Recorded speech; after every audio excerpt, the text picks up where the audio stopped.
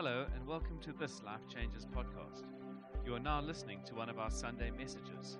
If you'd like to know more about Life Changes, you can visit us on Facebook, Twitter, or Instagram. Now lean in and enjoy. Morning, everyone. Morning, Life Changes Milnerton. Yeah, it's great to be with you today. Really excited to share this morning with you. It's the first time I'm preaching here with you. And really, just in preparing for this morning, feel like the Lord's got something in store for us. And just as we pray together, as we read His Word together, that we would open our hearts up. I can't believe it's been almost 18 months since Amy and I joined this community.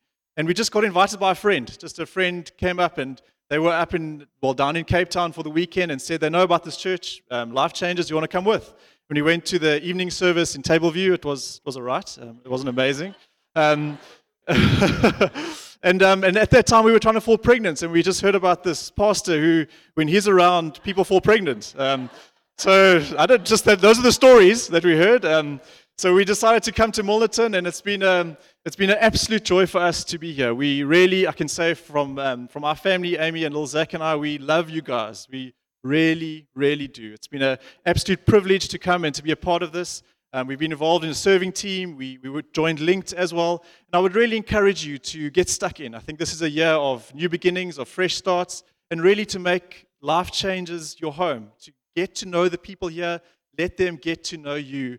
Matthew 28, just before Jesus goes, He gives us the Great Commission. He says, all authority on heaven and earth has been given unto me. Therefore go and make disciples, baptizing them in the name of the Father, Son, and the Holy Spirit, and teaching them to obey all my commands. And this is our Great Commission, that Life Changes Milnerton is what we're all about. It's about our faith, it's about being discipled, and it's about discipling others. I think we all have an individual responsibility this morning to firstly to disciple somebody, and then make our lives available and open to be discipled.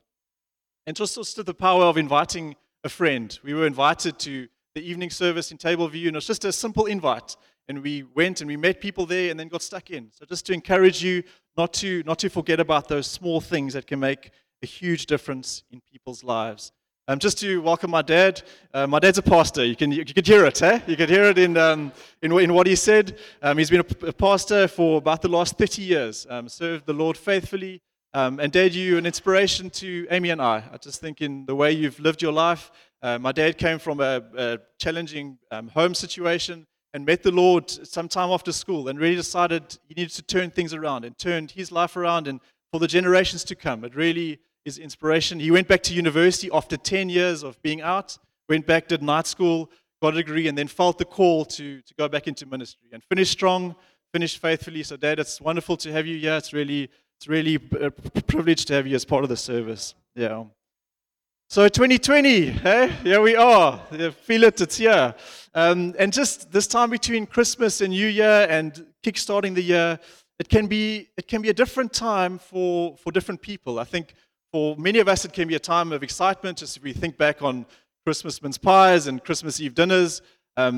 Can I say this nicely? Some of us have come back a bit fatter than we left when we left in December, and that's all part of the fun. I think we spend the whole year preparing for December, and then we spend those 2 or 3 weeks losing the plot completely.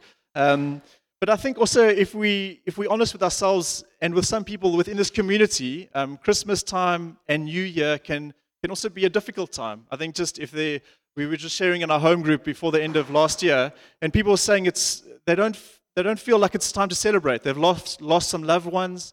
There's been heartbreak in the family. Maybe relationships have been lost.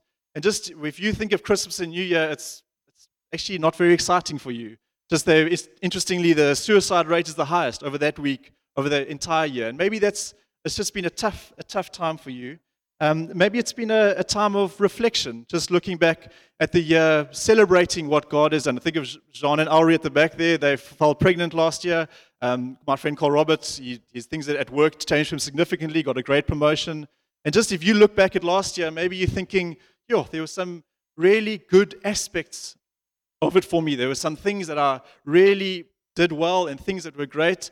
And then there were maybe other parts of your year where you think, I never want to do that again. Let's not do that again. I can't afford to have the next year to be the same as the last year. And maybe that's the space you're in.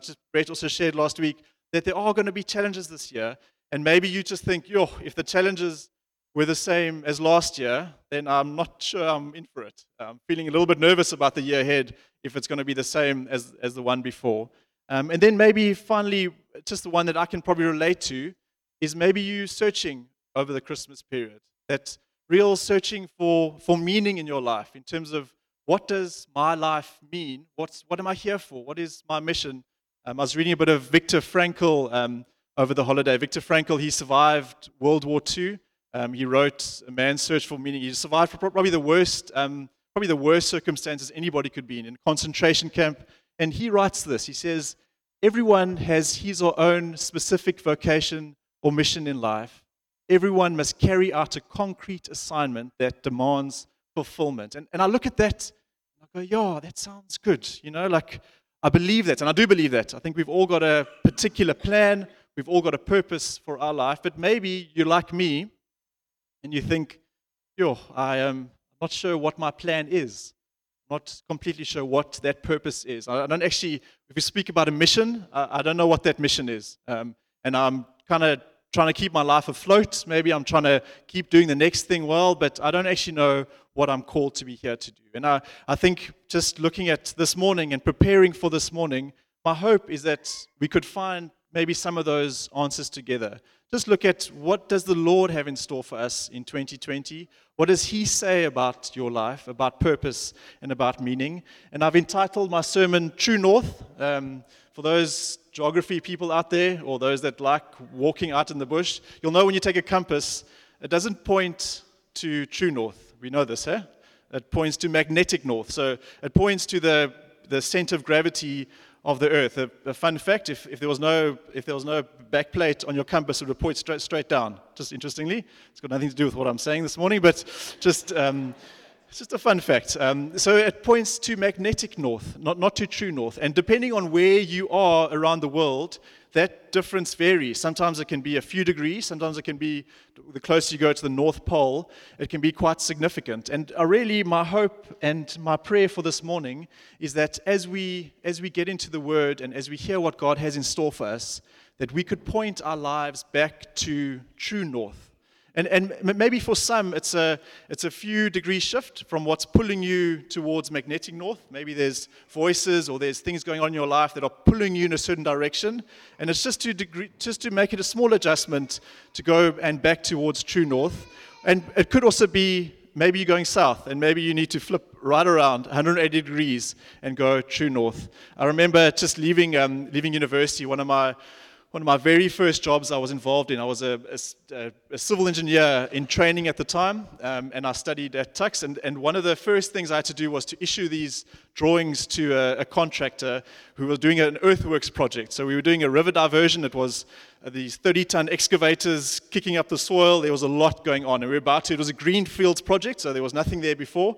They were going in for the first time, and there's different ways that you can reference a map or a drawing. There's two different options, and it's about which one you use. There's no set industry standard. It's just about which one you use, and there's no right or wrong way. And in my naivety, I assumed it would be the one thing, and it was the contractor in his GPS had the other one. And it's that awkward difference. It's not like it's kilometers apart where you kind of know what the difference is. It's a few hundred meters. So it was on a mine in Witbank, and I got the phone call from the farmer next door that this contractor was, with his 30-ton excavator, was busy ripping the fence up of his farm, busy digging and busy going crazy in his farmlands. And that's how my young professional life started. Hopefully I've come a long way since then. But I think just a small difference or a small change in what we think or how we go about our lives over a long time, that can have significant consequences. And I think we need to be aware of that. So my prayer this morning is that we would be able to learn together, just open our lives up to His Word and just what He has in store for us. So I wonder if you wouldn't mind standing. I just want to read the scripture. It's going to come up on the screen.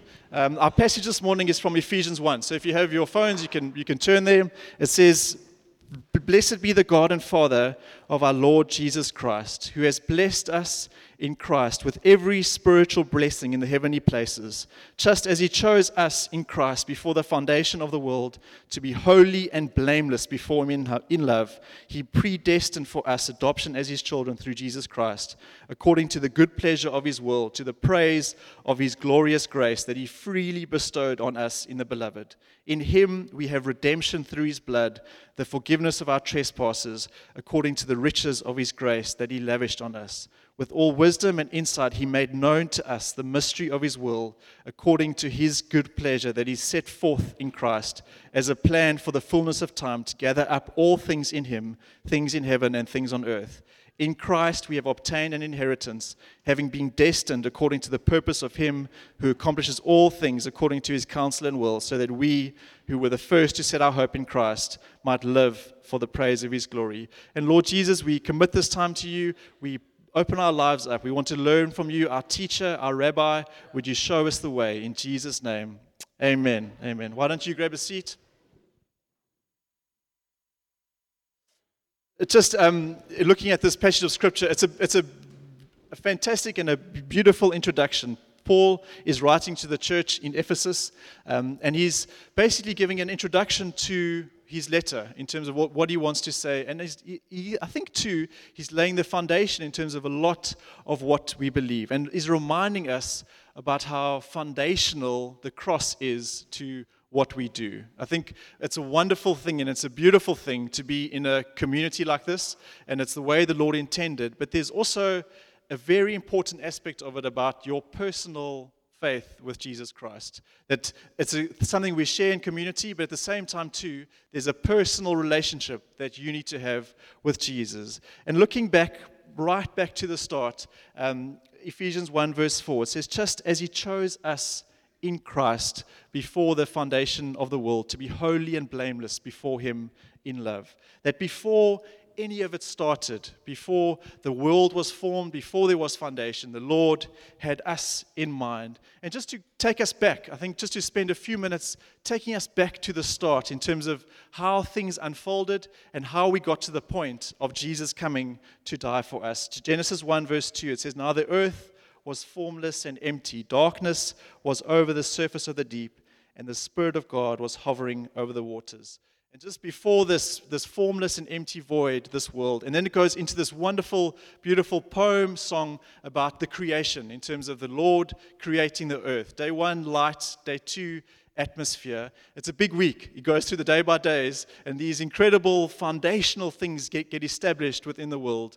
Day 6, he creates land animals, interestingly, and also humans. So he creates us in his image on day 6. And there's this wonderful unfolding of the story where he creates man, from man creates woman, and there's this perfect human harmony. Everyone's walking around naked, everyone's great, and everyone's happy. And I think just as we look at that, it's the way that the Lord intended, well, I'm not sure he intended us to walk around naked, but the way the Lord intended us to be in terms of perfect harmony and union with him, that there was nothing hindering, there was nothing that was in the way or that was stopping the communion with God.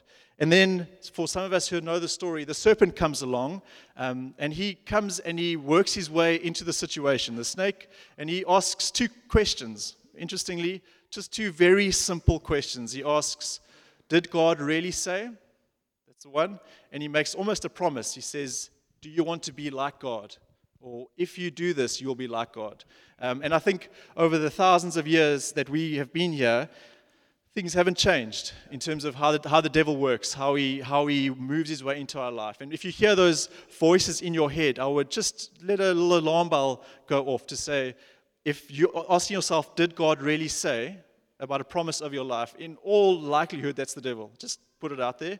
And also, putting something in the place of God, creating an idol in your life, that you want to become like God, you want to put something in the place of God, those are, I tell you, that deals with 99% of our issues. If we get that out the way, we're good to go. And we know that Adam and Eve, they eat the fruit, they get corrupted, they feel like they need to find some fig leaves and cover themselves up. And just that we read in the story, and it's reading through the Old Testament, I think from that point, there's this union is broken. There's a fracture, or there's a void that develops between the Father and us and our people. And through the Old Testament, as we read, it's about a chosen people that basically miss the mark.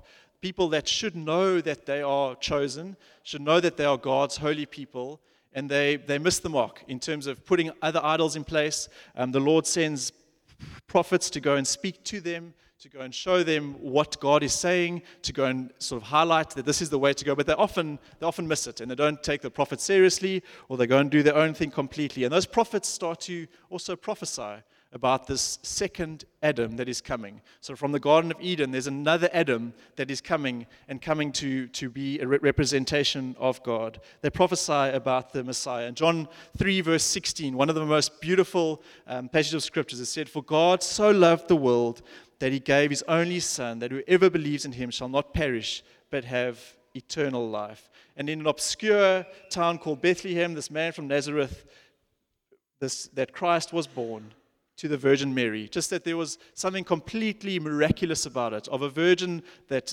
Christ was born. And he lived this perfect, blameless life. And just 30 years, we don't see much of him. And then the final 3 years, there's a lot going on in terms of his ministry. And he's pointing towards the crucifixion.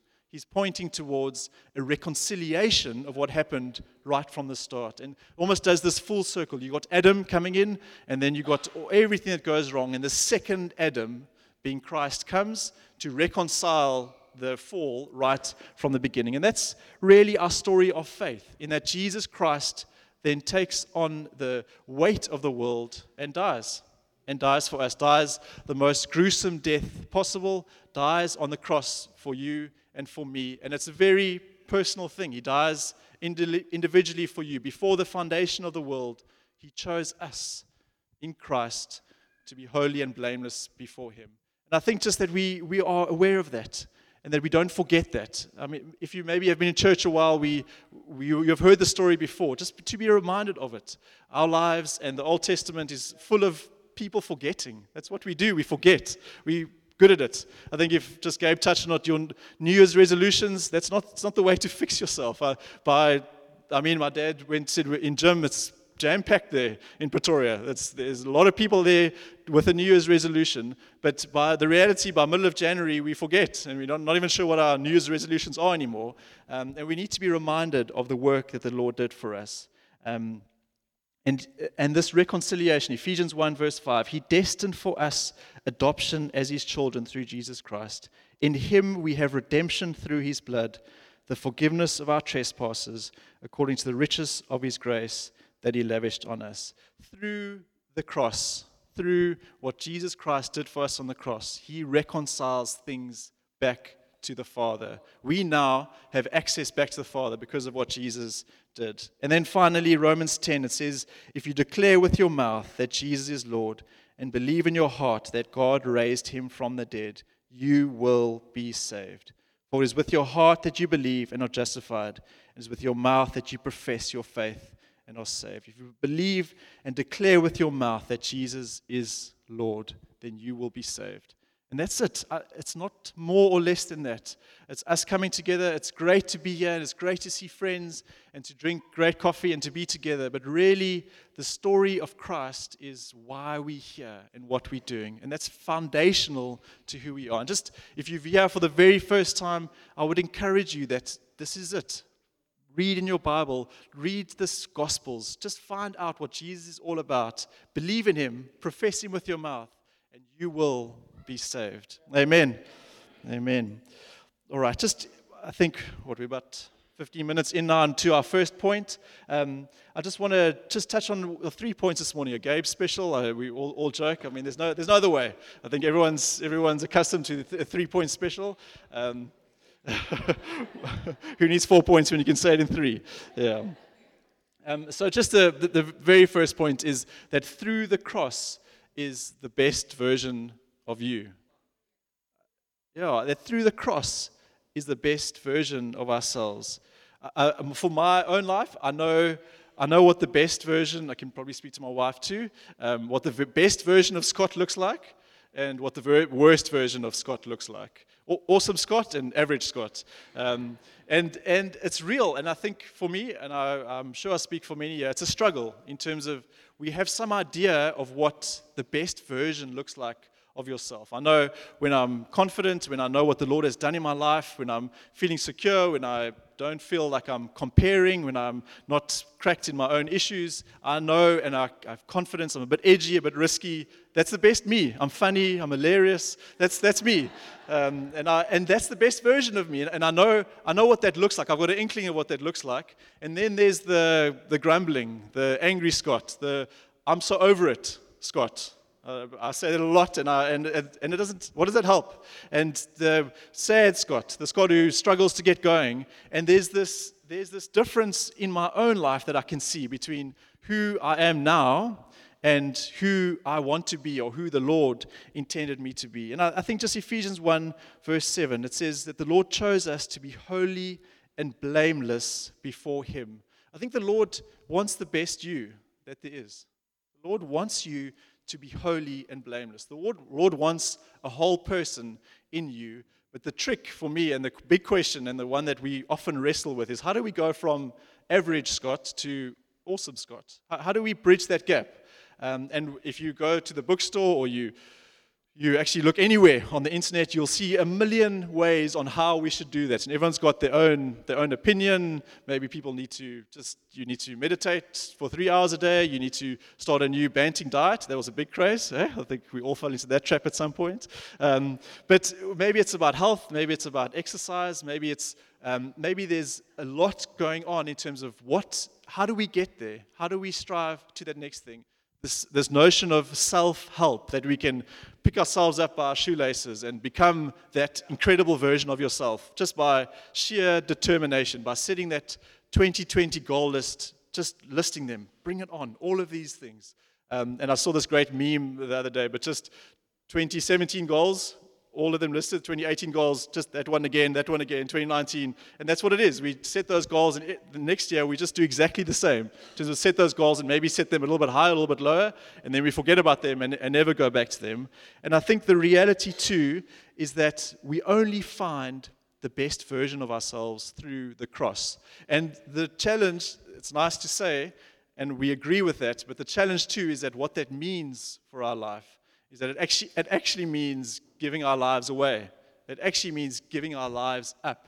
It means laying down our lives for a greater cause. Luke 22, verse 42, it says, Father, if you are willing, take this cup from me. Just before Jesus is about to get crucified, Father, if you are willing, take this cup from me, yet not my will, but yours be done.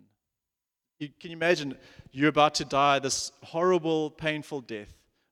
Almost a cry out to say, please, I don't want to do this, but not my will, but yours be done. Colossians 3 verse 25, for whoever wants to save their life will lose it, but whoever loses their life for me will find it.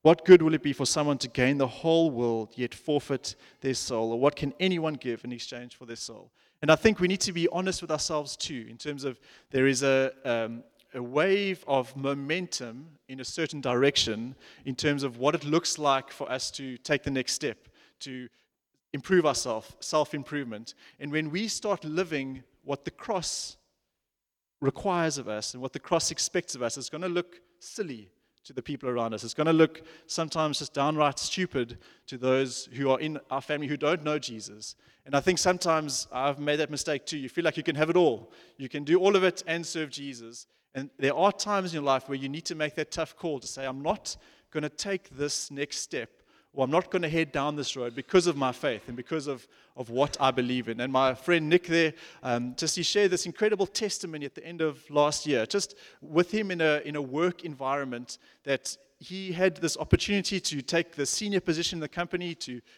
and all the good things that go with that. And just really in his level of conviction in praying with his family, felt like this isn't the right thing for me. Or what this is going to demand of me and what is going to require of me, I don't want it. I'm going to put myself forward and say, look, I want to take a more junior position in the company with whatever comes with that. And just having some understanding of corporate space, it's like a bunch of kids on a playground. They're all trying to get to the top of the castle, and it's Snot and Trana, and everyone's trying to push each other aside to get ahead. And then you come there and you say, no, I'm happy to take a more junior position because of what I feel God's put inside of me. It goes in direct contradiction to what everything else is doing. And it was incredible as he shared the testimony, how the Lord has been faithful in that situation, that the Lord has come through for him in ways that he could otherwise not have imagined or seen. In terms of opening, there was a path for him. He took that step, and what looked like to be madness at the time, and just that another way came about that was far better than what exceeded his even wildest expectations. And I think that's the way of the cross, is that as we lose our life, and as we are willing to give it up, as we're willing to be generous recklessly, as we're willing to lay down our rights, as we're willing in a relationship where you feel like, man, if I give this last bit of me away, I'm going to have nothing left. And maybe in that situation, it's the right thing to lay that down and to say, not my will to be done, but yours, Father God. And I think we need to keep mindful of that. Through the cross is the best version of you. I think just to let that ring with you, that the best you, the whole you, is found in our relationship with Jesus. Point 2 that I'm going to get to is that through the cross, we find our meaning and purpose. Ecclesiastes 1 verse 1, I like it. I mean, Solomon is having a proper rant in the scripture. He says, meaningless, his teacher, utterly meaningless. Everything is meaningless. And he goes through the list in terms of toiling in the sun, all your hard work, absolutely meaningless. And he's got some good points there in terms of generations come and generations go, but the earth remains forever. No one remembers the former generations. And I think that's so true. So much of what we spend our life toiling about and fighting for and striving for and kicking each other for and wanting to get ahead for is actually meaningless.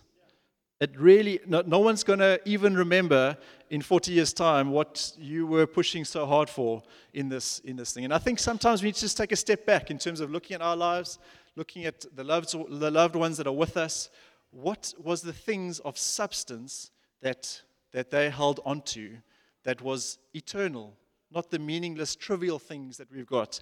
Stephen Covey, he does this great analogy where he challenges you to look, to fast forward to the end of your life, whenever that may be, and think about sitting at your own funeral. Just imagine that you there, and they come up and they need to start, whoever that is, your loved one or your family member or your child needs to come and give a eulogy or come and talk about your life in terms of what that meant.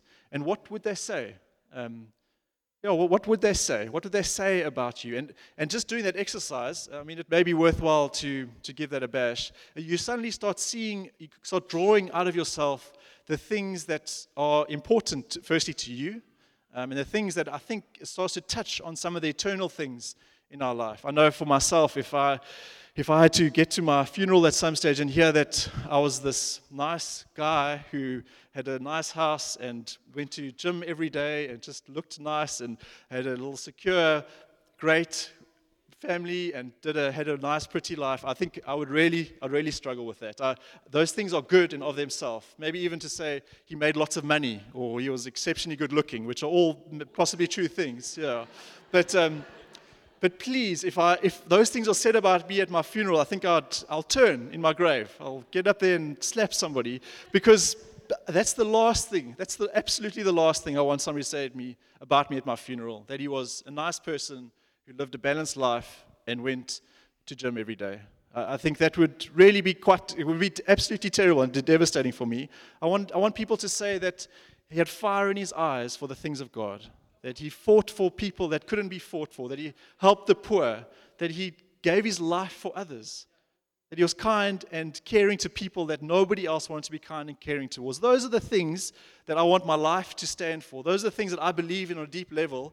Yet when I look at my week, in terms of what I'm striving for, I'm trying to tick the box. Did I wake up early and go for a run? Did I go and do this? Did I eat the right thing? Oh, I ate too much yesterday again. That's what consumes my thoughts, where in reality, my life, I want it to be dedicated around fighting injustice, about spreading Jesus, about spreading his gospel. And I think it's a recalibration of our thinking, that we start thinking about eternal things, not things that are temporal, meaningless, as he says. If we go to the next slide there, it's probably a nice example of meaningless work. As a civil engineer, I can only smile because somebody... so this is, for those who don't frequent the City Bowl that often, this is in the City Bowl. It's a highway that was built and never used. So the best thing they could find to do was to put a vuvuzela on the end there for the World Cup. But it's meaningless work. Somebody paid a lot of money. There were some engineers that did that rebar schedule beautifully, and it never got built. There was a contractor who poured that concrete, and it was never used. And really, that we wouldn't get to the end of our life and for it to look like that. A highway that never reached its potential. It's just an eyesore, and it's too expensive to take down, so they're going to leave it there for the next World Cup. Yeah.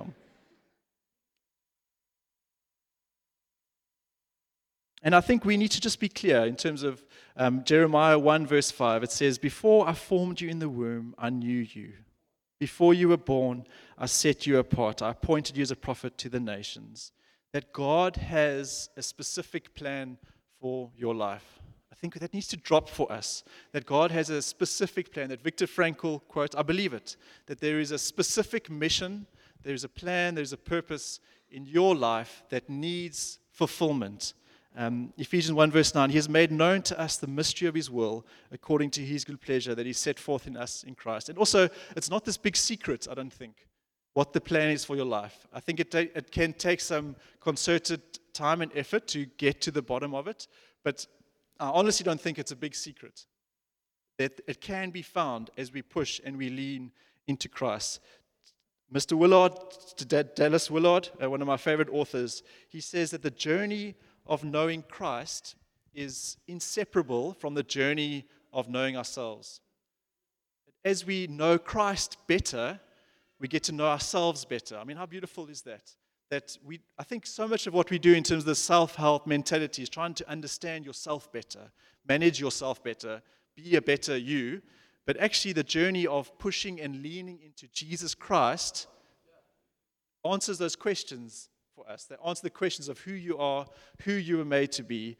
In the huddle this morning, Brett just gave such a little intro for the day. He just said, if you're a quiet person, be quiet in a great way. If you're a loud person, be loud in a great way. That the Lord has put unique things in each of us that he wants to draw out. He wants us to be blameless and holy before him. He wants the best version of you, and he wants you to be awesome. He wants fire in your eyes. If you're loud, he wants you to be the loudest person in the room.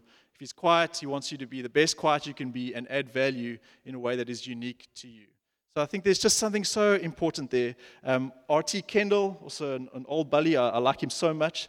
He says this. He says, the challenge of every generation is to discern what God is doing and to go along with that. And I think maybe in terms of this question that we have for our lives, as we spend time in prayer and as we spend time in his word this new year, maybe our prayer should look a bit different. I think if I'm speaking honestly, I spend a lot of time praying, Lord, what must I do? What is your call for my life? Show me your plan, show me your will. And those are good things. It's good to be praying. It's good to spend time in his word too. Sometimes I read his word and okay, what does this mean for Scott? What does this mean for Scott? And it's fine, and that's an okay way to do it. But R.T. Kendall, I think he takes it a step further or a step deeper in terms of inquiring of the Lord what he is doing in our generation. So, and maybe that's what our prayer should be. To say, Father God, Lord Jesus, what are you doing? Maybe that's our first question. What are you doing in my community? What are you doing in my family? What are you doing in my wife's life? What are you doing in my husband's life? Where is there a work happening in my community? And then secondly, how can I get on board with that?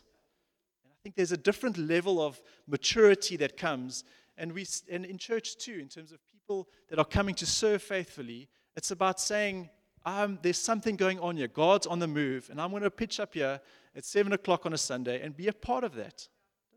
necessarily make me a better person or fulfill me or tick my strength finders or something I can put on my CV later on in terms of I serve coffee like a boss. I mean, I don't think that's going to give you the next job.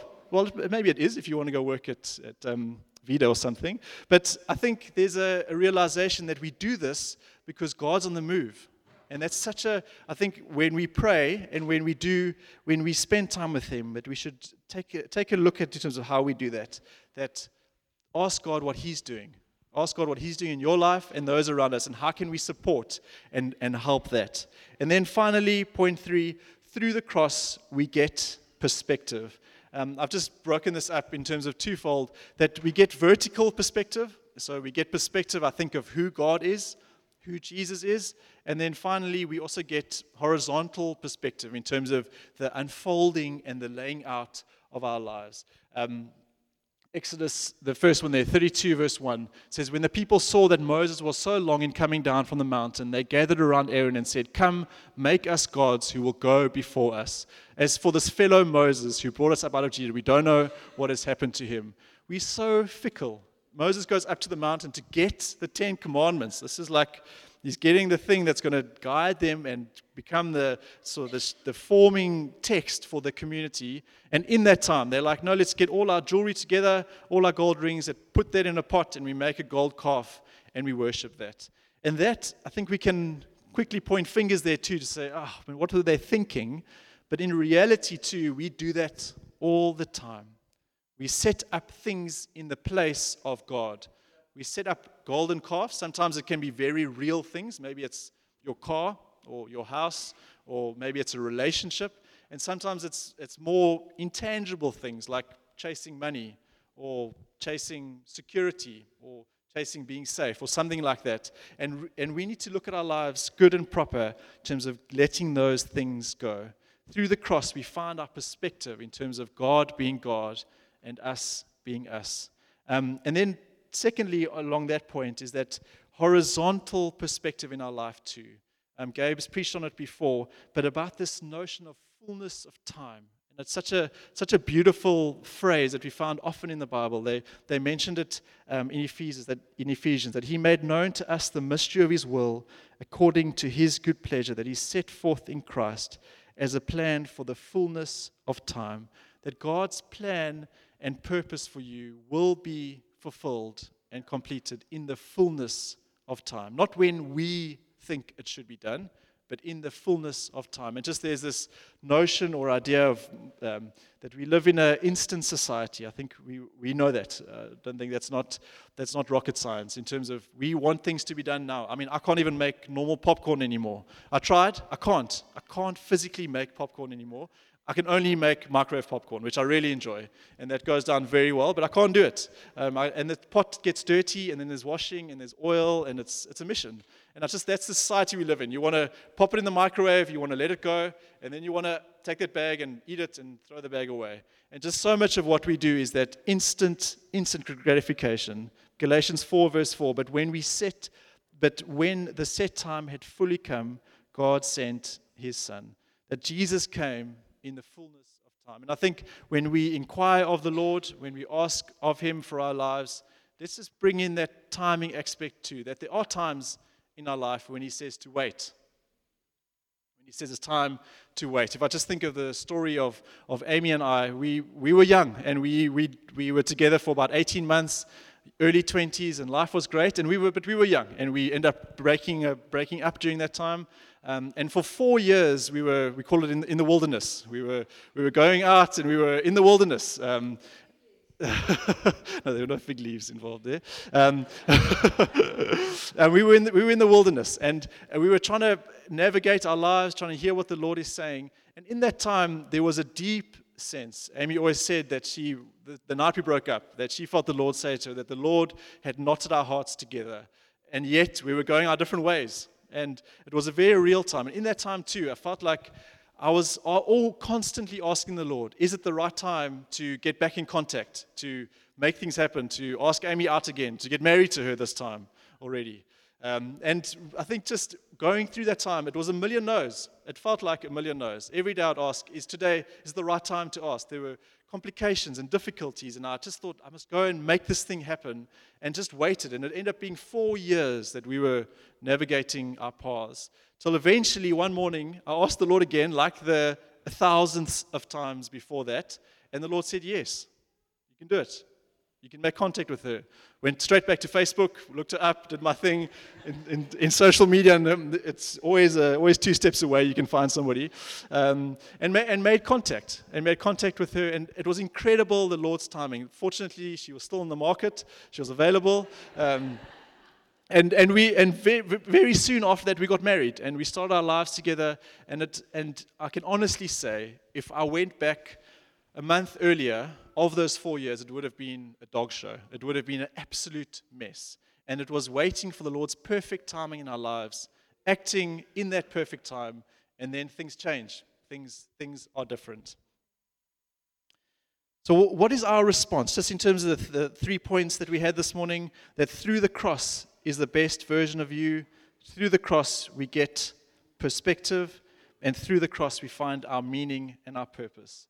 What does 2020 look like with this in mind, in terms of our walk and our journey with Jesus? The first one I will suggest, and just 3 quick things as we land this time together. The first one is let's do 2020 well. Let's do it well. I'm so reminded of the story of Daniel. It says, Daniel 1 verse 19, it says, in every matter of wisdom and understanding about which the king questioned him, he found him to be 10 times better than all his magicians and enchanters. Daniel and his cronies and his mates that were there were found to be 10 times better than the people around him in matters of wisdom, in matters of understanding. And I think something we sometimes forget is that he was in a foreign land.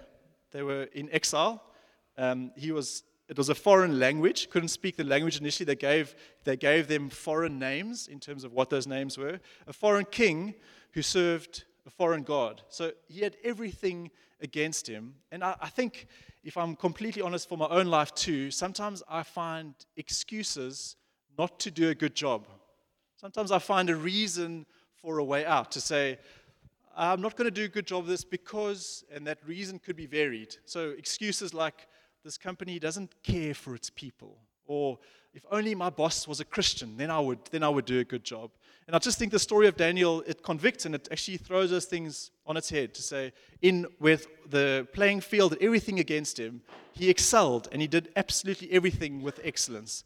And I think for our own lives too, just to think and consider what we need to be doing this year, in 2020, what we should be doing well. What should we be doing with all our heart and with everything that we've done? Maybe it's to arrive at work on time every day. Maybe that's your well for 2020. And make it something small, something that incremental change from magnetic north to true north, that we will do 2020 well. Secondly, that we will do 2020 together. I think just a reminder of what a beautiful thing local church is, and that we can do it together. Home group, I tell you, we had the Christmas party at the end of last year for our home group. We had a room full of people from very different backgrounds, varied people speaking different languages, and it was probably the highlight of the year for us in terms of sharing a meal together with people that we would otherwise not know, and this beautiful thing of Christ joining us together. So 2020, let's do it together. I would really encourage you, join a home group. That's where things start happening. Join a serving team, get stuck in, make coffee, come and write name badges, that's where you get integrated within the society. Do Bible college, do things that the church has got going, and build in what God is doing here. Let's do it together. And then finally, let's do it with joy.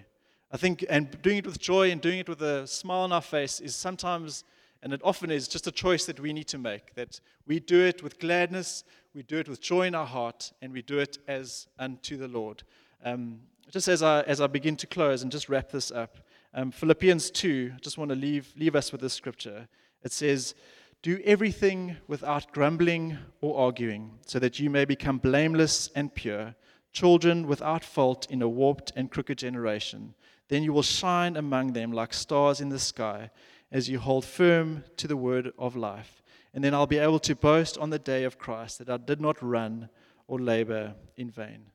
And I just think that's my heart's cry. I think if I'm completely honest, that's when I get to the end of my life, that I would be able to stand before the Lord and say, and for Him to say to me that I did not run or labor in vain. I wasn't that bridge out in the CBD that was built and never used, that the Lord, the things that He had in store for me, that I was able to invest in them and to build them and to do His will. And it just says, do everything without grumbling and arguing, so that you may become blameless and pure, the best version of ourselves. Then you will shine among them like stars in the sky.